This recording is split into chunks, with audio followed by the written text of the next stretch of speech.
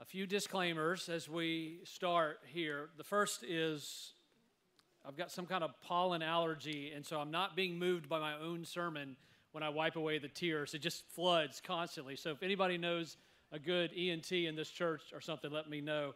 Secondly, this sermon this morning is on our words. In God's providence, this By Faith magazine, which is our PCA magazine, we have hundreds of free copies, if they're not being blown away, over there that you can get. And the theme of this edition of By Faith is the power of words.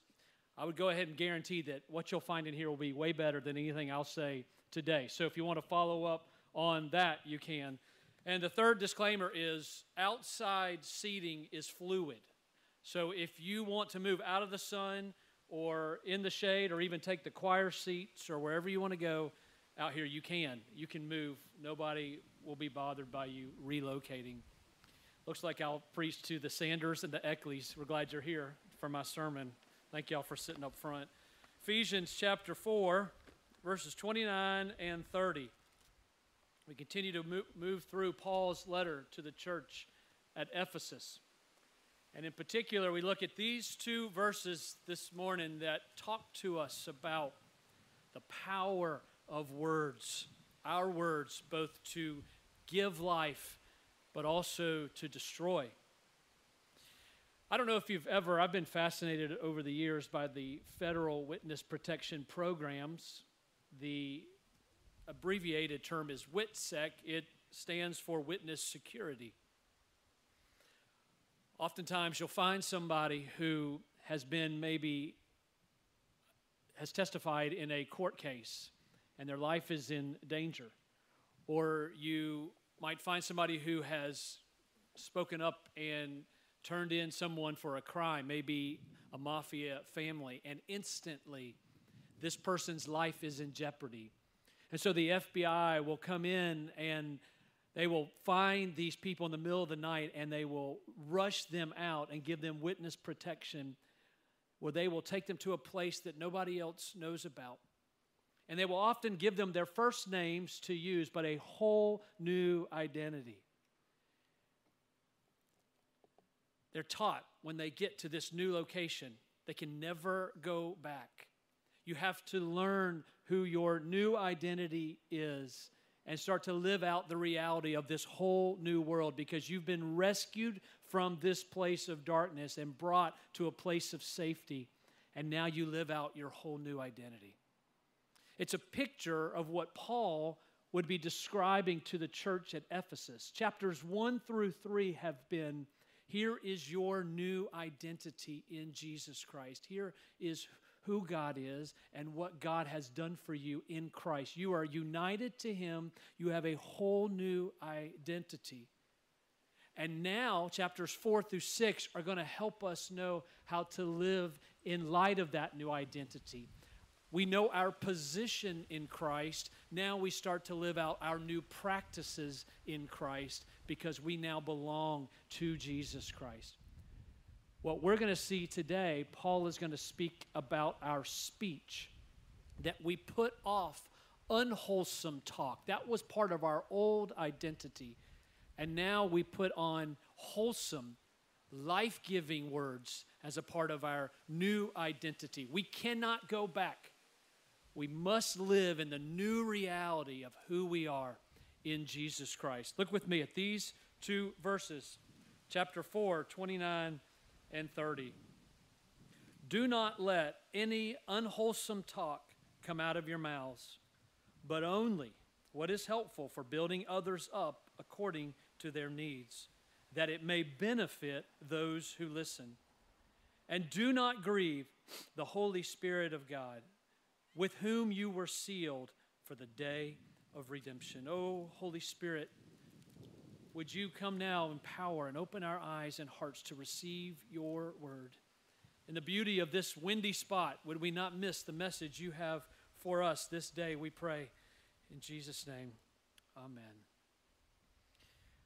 I read an interesting article not long ago that happened in 2018 in the EPA headquarters, the Environmental Protection Agency headquarters. The headline for the article said this: water fountains spewing decaying liquid. Think about the irony of that. In the EPA, there were water fountains that were backed up, and instead of life-giving, refreshing water coming out of these water fountains, the article goes on to say coffee grounds, leftover soup, and other decaying liquid bubbled out of water fountains at the U.S. EPA headquarters in December. Reports of dark, smelly, black, tarry liquid pooling in the agency's hallways went viral online. You'll love this part.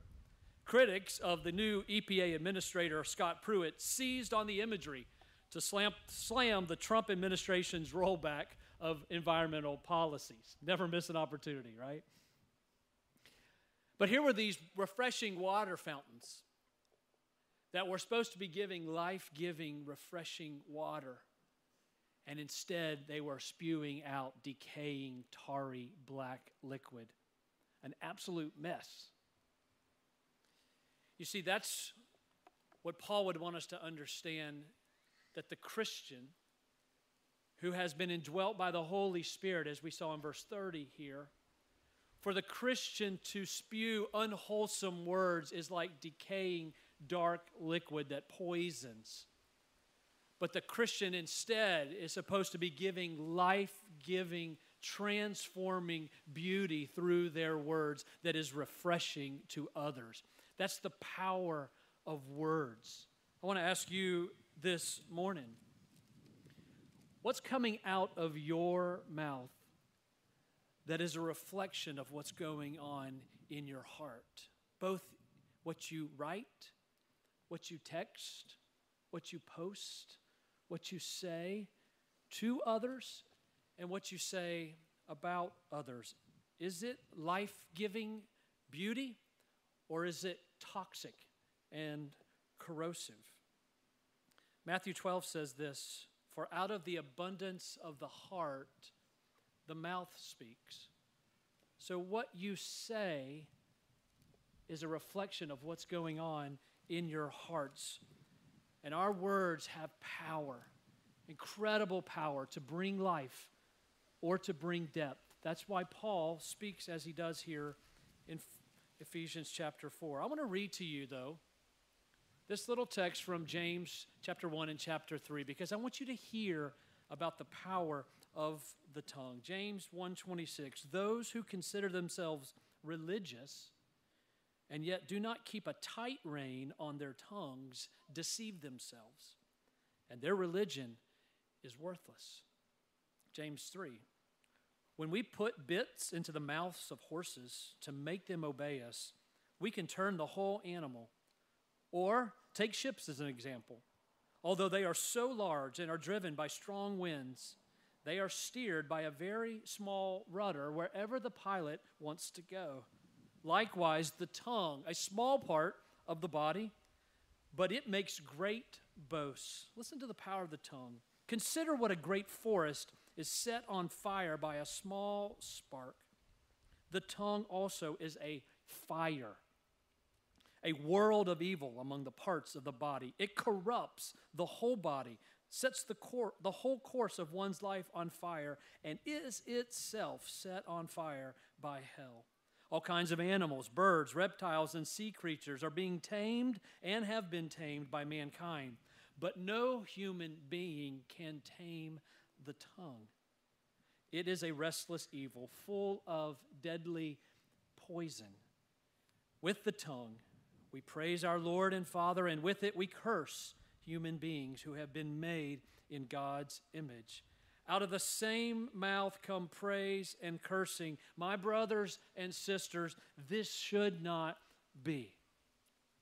You see, James understands, Paul understands the power of the tongue for life or for death. You grew up with the statement as a child, sticks and stones may break my bones, but words will never hurt me. But it's just not true. We've all been recipients of words which destroy. This is why this is so important. In Matthew 12, Verse 36 says that one day we will give an account for every single word we have said. Think about how important this is. What I want you to see, brothers and sisters, is that because we're new creations in Jesus Christ, we must put off unwholesome talk and instead put on wholesome speech. I tremble when I think about the damage I've done with my own mouth, with my own words, the things I've said about people and the things I've said to people. I tremble when I think about how corrosive my own mouth has been towards my family, towards my loved ones, which is a reflection of the darkness of my own heart. Aaron often tells me, John, it's not what you say so much as how you say it to the kids. I hate when she says that, but she's right. John, it's not so much the words you're saying, but it's the expression on your face. It's saying way more than your words are actually saying.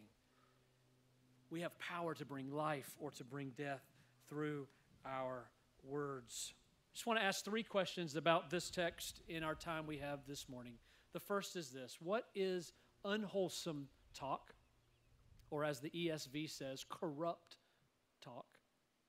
Secondly, what is wholesome talk?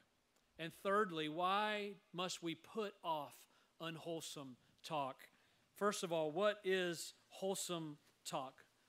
The Greek word that's used here is sapros. It's a word that's used to describe decaying fruit in the New Testament. So when Jesus in Matthew 7 said, "You will know them by their fruit," a bad tree, a sapros tree, produces bad fruit, sapros, decaying fruit. But a good tree produces good fruit. The word there, sapros, is being used of decaying, rotten fruit that brings death. So Paul here is saying we've got to get rid of the unwholesome speech, the speech that brings death, that corrodes and corrupts. The words that are toxic, that are putrefied, that are worthless, that are no longer fit for use. Words that spread rottenness, both in what we say to people and what we say about people. Our words cannot be corrosive and toxic, Paul says. They must be life-giving instead. Think about the culture we live in, brothers and sisters. Think about the media, think about the social media, think about our TikToks and our texting and all the stuff that's going on and how corrosive the speech of America is today. And Paul says for the church of the Lord Jesus Christ, we've got to put that off. We've got to live distinctively Christian. We put off rotten, fruitful language. I hate when I go to Sprouts and I buy all those berries, blueberries and strawberries and blackberries and raspberries. And it seems like before, no matter how I examine the little containers, by the time I get home, half of it is rotten. So I give that to the kids because it's no longer of any value for me. But that's what Paul's saying. That rotten fruit is spreading into the rest of the fruit and it's destroying everything.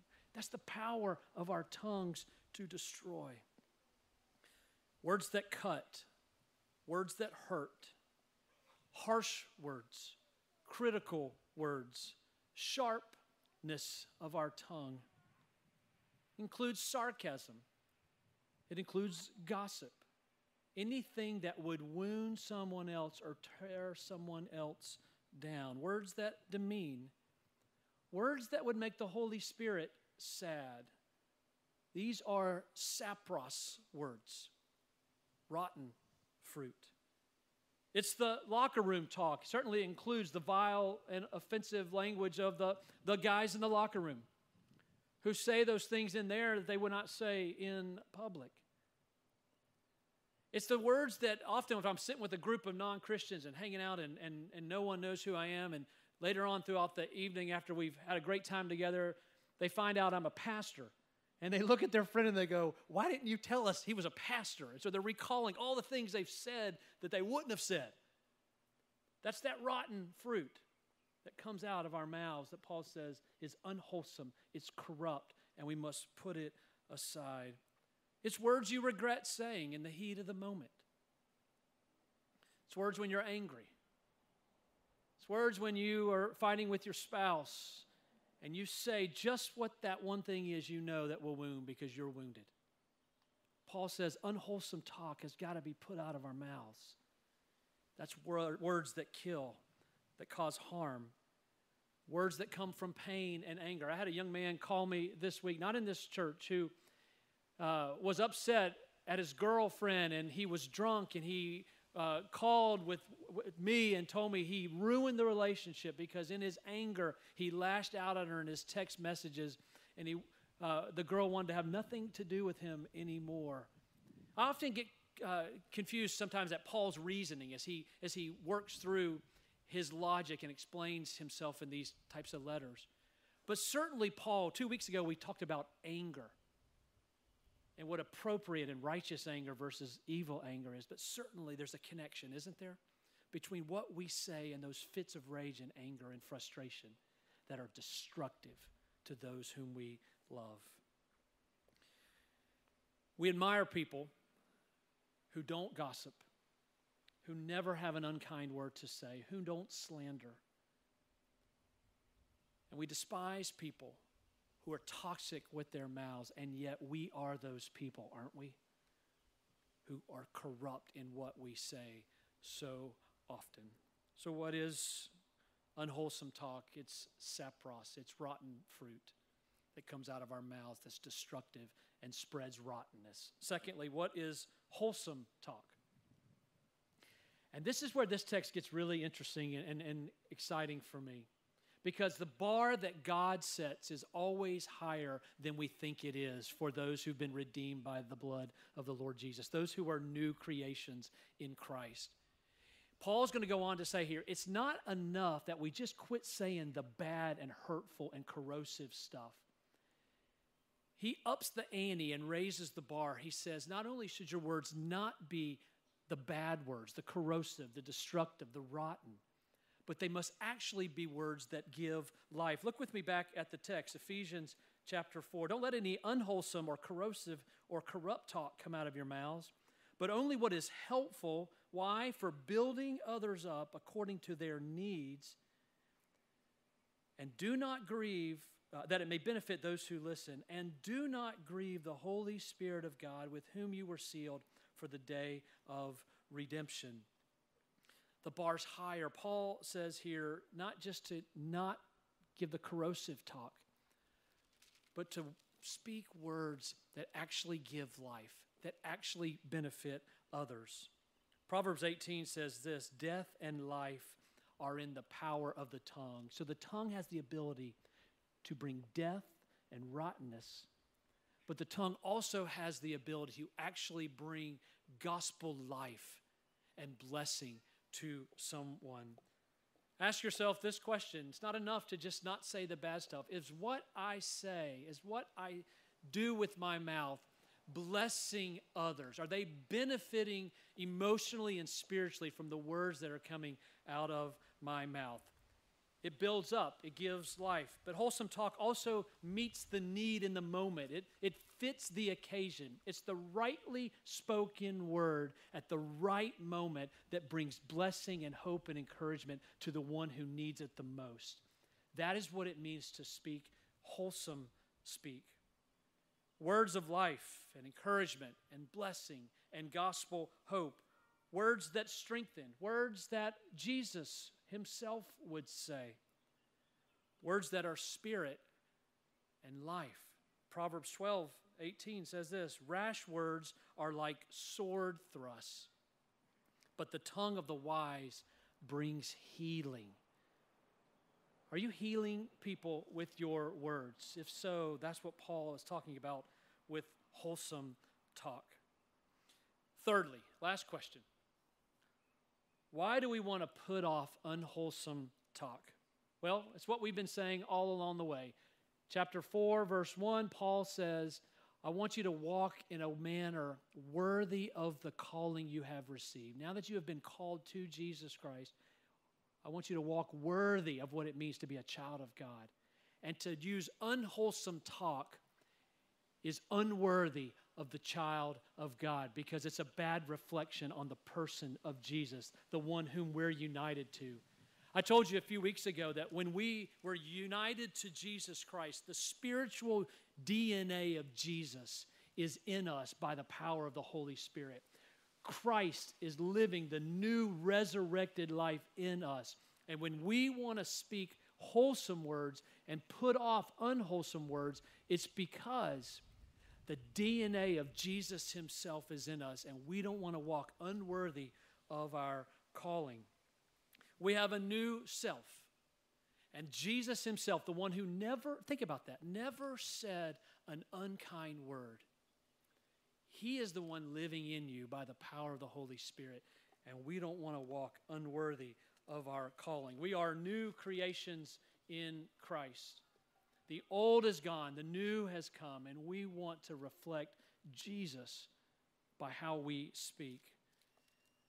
I mentioned to you earlier, Matthew 12:34, for out of the abundance of the heart, the mouth speaks. In other words, when we use our words to bless others, we're like a water fountain producing life-giving, pure water that blesses others. But when we speak with unwholesome, corrupt words to one another or about one another, we're like decaying black sludge coming out of the water fountains in the EPA.